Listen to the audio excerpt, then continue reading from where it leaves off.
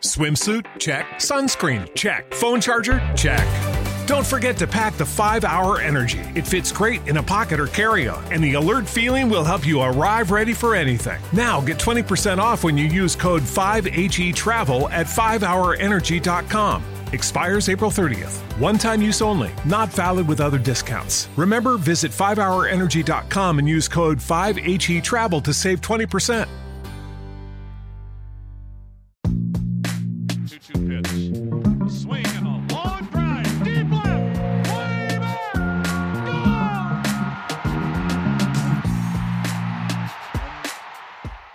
Hey, everybody. Welcome to another Baseball America podcast.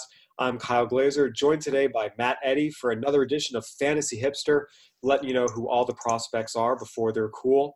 Matt, thank you so much for joining us today. Hey, Kyle. It's a pleasure to be here. Matt and I are focusing today on some of the guys in the lower levels, particularly rookie ball, a lot of guys who are newly drafted, a lot of guys who are international signees, kind of making their way up and starting to make a name for themselves, primarily in the complex leagues in Arizona and Florida. Matt, the first guy I want to touch on is Alexander Ovalle. He's an outfielder in the Rangers organization. And what makes him interesting is he was part of the deal in the Cole Hamels trade last year when the Rangers traded him to the Cubs. They received back Eddie Butler and Raleigh Lacy. Eddie Butler is pitching abroad. Raleigh Lacy was traded in the offseason. Alexander Ovalle is the only guy left in the Rangers system they got in this Cole Hamels deal. And at the time, it seemed like a very light return. Ovalle is off to a really nice start. What about Ovalle has stood out to you when you just kind of dig into the numbers, and what makes you a hipster on him? The attributes about Ovalle that intrigue me is he just seems like a pure hitter. He's a very solidly built young left-handed hitter who the Cubs signed and then traded to the Rangers. And the Rangers pushed him to the Northwest League this season after a month in the Arizona League. He hit .377 to earn that promotion. And I think, the discipline and hit tool are very promising with Ovalle. Yeah, anytime you see someone who's 18 years old and gets pushed up to the short season leagues, it's always intriguing. Again, this is someone who it will be many years before we see him in the major leagues. But you mentioned anytime young, left-handed, a little bit of power, a little bit of plate discipline still growing into his body. That's a really nice player to have, both from a real baseball standpoint as well as potentially a deep fantasy league standpoint. I think you're correct, yeah. A couple of other guys that you highlighted, there are some international guys on this list because a lot of times those are the guys who come out a little bit less known, but once they get to the States, they can make a name for themselves. Aaron Brocco is a second baseman in the Indian system. He's put up some really good power numbers. He right away has kind of been an interesting guy. Middle infield, he's hit almost from the get-go. When you look at Aaron Brocco, why are you high on him, and what did you see? Yeah, the attributes for Brocco, he has moved off shortstop, which was his amateur position, probably more of a second baseman, but I think that's okay given the way the game is being played now and his offensive ceiling.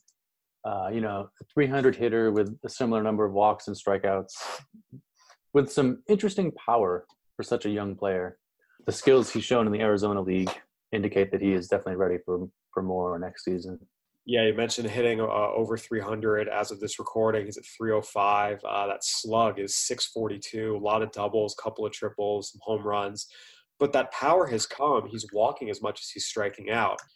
Switch hitter, walking as much as he's striking out, plays in the middle of the diamond, and there's average and power. That definitely it's easy to see why you could be a hipster on him. Moving on, one of the other guys that does have some name recognition here was Francisco Alvarez. He was one of the top international signees last year, catcher who signed with the Mets. And right away in spring training, when I was talking to a couple of evaluators, they pointed him out as someone who was really, really impressing them, just how advanced he was in terms of, nothing about him in a lot of evaluators' eyes was that of a 17, 18-year-old. We've seen him advance up to Kingsport in the Appalachian League. Matt, when you looked at Francisco Alvarez and kind of dug into the numbers, what jumped out to you about him?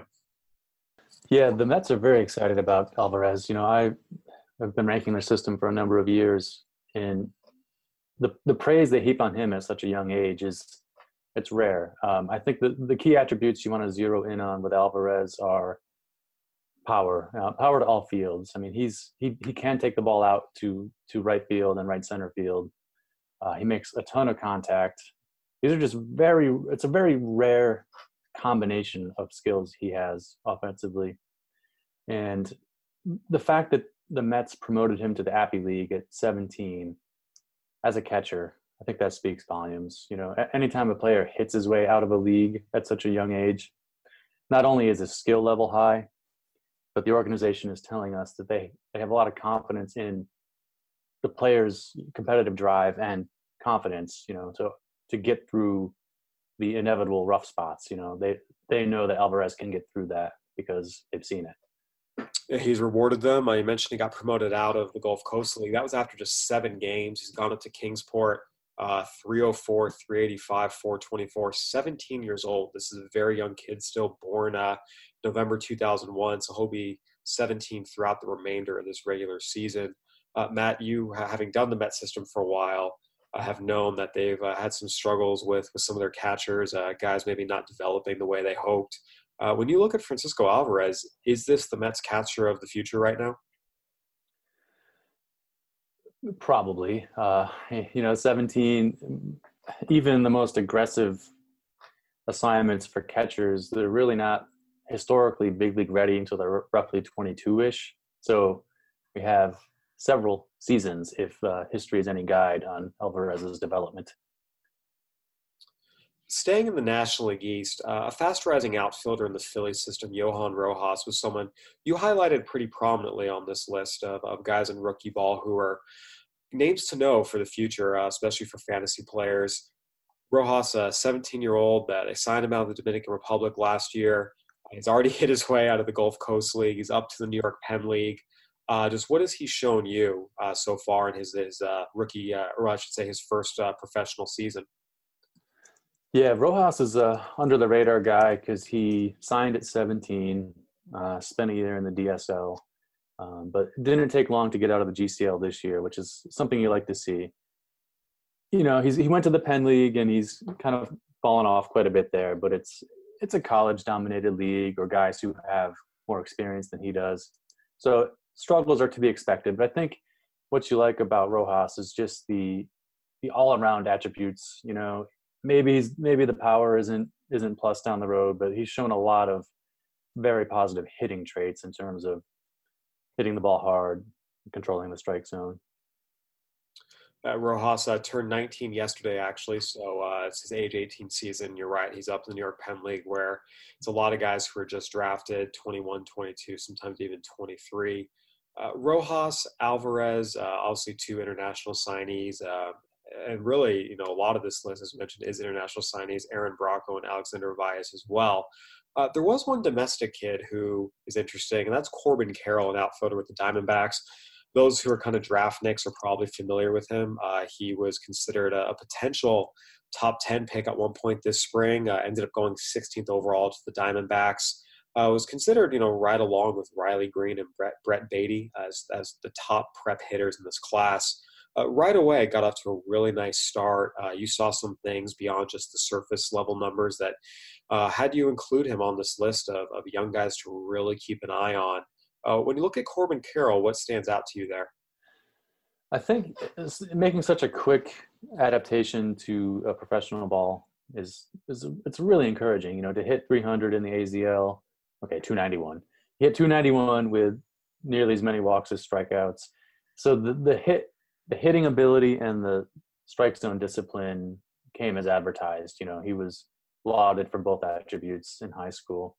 And he's another one of these guys who has hit his way to the Northwest League. So he's already playing in a short season league, which, you know, if you had any doubt, it definitely puts him on a track for low A next year. And I think he's going to be one of the steadiest risers from the high school players drafted in 2019. Yeah, he's been up in the Northwest League for a week. Again, only 1 week, and it's a hitter-friendly league, but you know, already hitting 348 with a 444 on base and a 696 slug up there.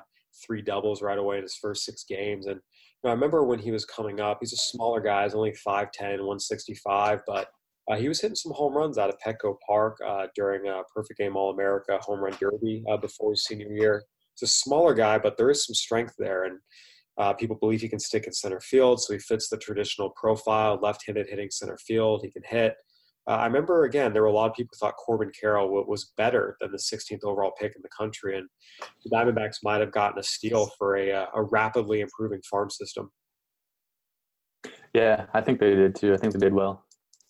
Matt, while we talk about some of these guys who are at the lower levels that are kind of just getting out there making a name for themselves, sometimes you also have guys who at one point look like really promising prospects, fall off a little bit, and interest cools on them as human nature is to go find the newest exciting thing.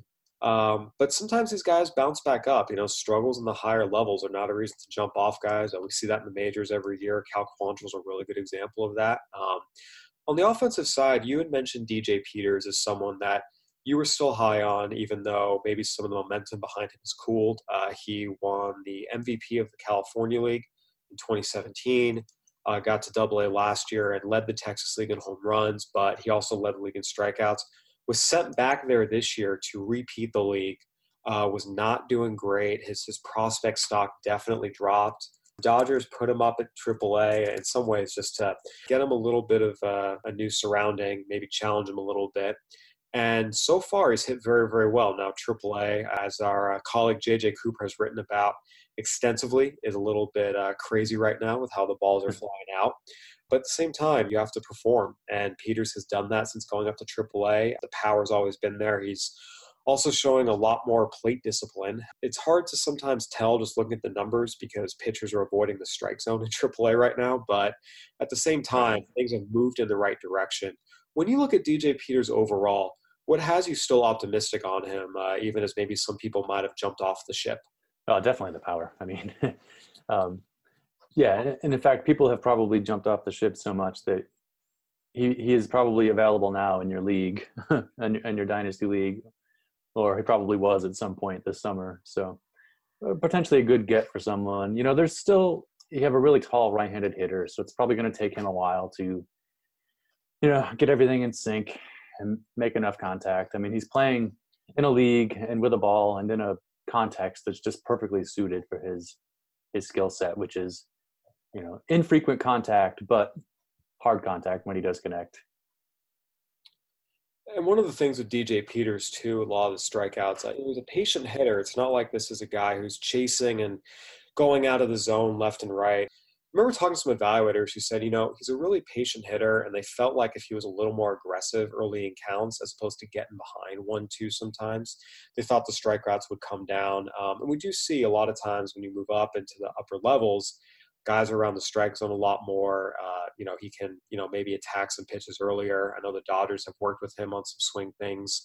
He is an interesting guy, and he's a good athlete, too. He's 6'6", 225, but there's a sense he can play all three outfield spots, pretty consistently. Just from an evaluator standpoint, the consensus has been, is he going to start for the Dodgers every day, a first division championship level club? Probably not. But if he were to get moved to a team like the Orioles, like the Tigers, like the Royals, he could start for a second division team. And from a fantasy perspective, home runs are home runs no matter where they come from. Yeah, I still can't shake the visions of Jason Worth with this guy. One guy, even if it's not the Jason Worth level, Steven Souza has been a comp as well. Another big, taller guy, a lot of power, some swing and miss. But Souza, while he's now struggled to stay healthy, did appear to have a breakout year a few years ago where he was a middle-of-the-order power hitter, and there's fantasy value there for sure. Yeah, that's that family of player. Matt, are there any other upper-level guys that you were intrigued by? Because I think sometimes we talk about these super lower-level guys, and they're interesting, but they're also 4, 5, 6 years away, where a guy like Peters could be someone you could find here now, and if things break right, he could help the fantasy player within a year or two. Yeah, in a typical dynasty league, though, I mean, all the upper level guys are going to be owned. You're really trying to look farther ahead, not always to improve your team, but to pick up guys who will build trade value. So that's why I personally like to focus on the younger guys.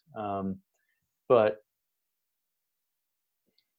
yeah, I don't know if there's anybody else who really fits quite as nicely as Peters in this discussion. But if we want to talk about another draft guy, I would definitely mention Greg Jones of the Rays, the 80 runner shortstop they drafted this year out of UNC Wilmington. there's a lot of attributes to like here. I mean, he's going to be probably borderline first round pick in dynasty drafts just based on that speed. From that perspective of, hey, he can run, people like him, he was scouted heavily out of high school as well. How much bat do you think will be there based on the early returns, the earlier scouting reports, and then how much bat do you think needs to be there? I don't think we'll know for a while how good of a hitter he is. Like, playing at these low levels isn't going to give you an idea, like, because it's like anybody who can bat left-handed and run fast and get the bat on the ball, you're going to hit pretty good average in these leagues. You know, we'll have a better idea. College guy in the Penn League, it's hard to put a lot of stock in that. It really is. The batting average, yeah, for sure. He's at 344 now. The defenses there just aren't equipped to a hitter like him. Yeah, but you're right. I mean, I can see someone, deep dynasty league saying, you know what, let's take a chance on the speed for sure. We talked exclusively about hitters in this discussion. There's one pitcher who's really interesting, and that's Seth Corey, left-handed pitcher in the Giant system, currently at Low Class A Augusta. Those who read Baseball America, they'll check the website every Monday. He's been a frequent person on the hot sheets recently. Lefty, has a fastball and curveball, was very, very wild coming out of the draft through his first season, really through the first half of this year. Made some delivery changes, and the last month or so has been absolutely ridiculous, the numbers he's putting up. Last couple starts, 5 scoreless, 12 strikeouts, 7 scoreless with 7 strikeouts, 5 2/3 hitless with 10 strikeouts, 5 scoreless with 7 strikeouts. He has not allowed a run in his last 5 starts. That's dating back to July 13th. He's had at least 7 strikeouts in every single one of those starts, gone at least 5 innings in every single one of those starts. It's a lefty who's not giving up hits, not giving up runs, no longer walking guys and striking guys out by the bunch. Right now, he's actually in the mix to lead the minor leagues in ERA this year. When you look at Seth Corey and just the development that's happened, what makes you say, go get him right now, especially considering as good as it's been, perhaps, the walk improvement, we're still looking at a month or so of it. It's not been sustained yet. Yeah. You have a young left-hander with a couple of pitches, and in his last outing here against Rome, he had 21 swinging strikes. That'll work. So I think the attributes here, he's definitely worth a dart throw. His raw stuff might not scream at you that he's a future ace, but you never know. Players develop differently, and there's a chance that Corey becomes a significant rotation piece. When you look at a guy like this, how early do you take him? Because you're right, there's a chance he's a significant rotation piece. There's also a chance that the third pitch development and the control puts him in the bullpen. Yeah, the fact that he's left-handed, I would be intrigued by him if he's available in your dynasty league. Were he a right-hander doing this, I probably wouldn't have the same level of interest, but the left-handedness, I think, puts him over the top. And if you roster, 20 to 30 guys in your farm system, he's definitely worth an ad. As you say, when we do our league top 20s every year, lefties, they have so many avenues to win the leagues that even if something goes wrong, there's still an opportunity to help you. And again, a guy like this, even if the starter track doesn't stick, you mentioned you have the deep system, get you some strikeouts down the road. If he goes into the bullpen, there's multiple avenues he can help. Yeah, for sure. Matt, any final thoughts here as we wrap up this edition of Fantasy Hipster? No, it's been fun to get back in the groove. I think we just gave everybody the tools they need to win their leagues. You can mail the check to Matt Eddy. Matt, well, thank you very, very much for joining us. It's been fun joining you here on Fantasy Hipster. We'll have more editions coming up here as the season comes to a close. For Matt Eddy, I'm Kyle Glazer. Thanks for listening, everybody.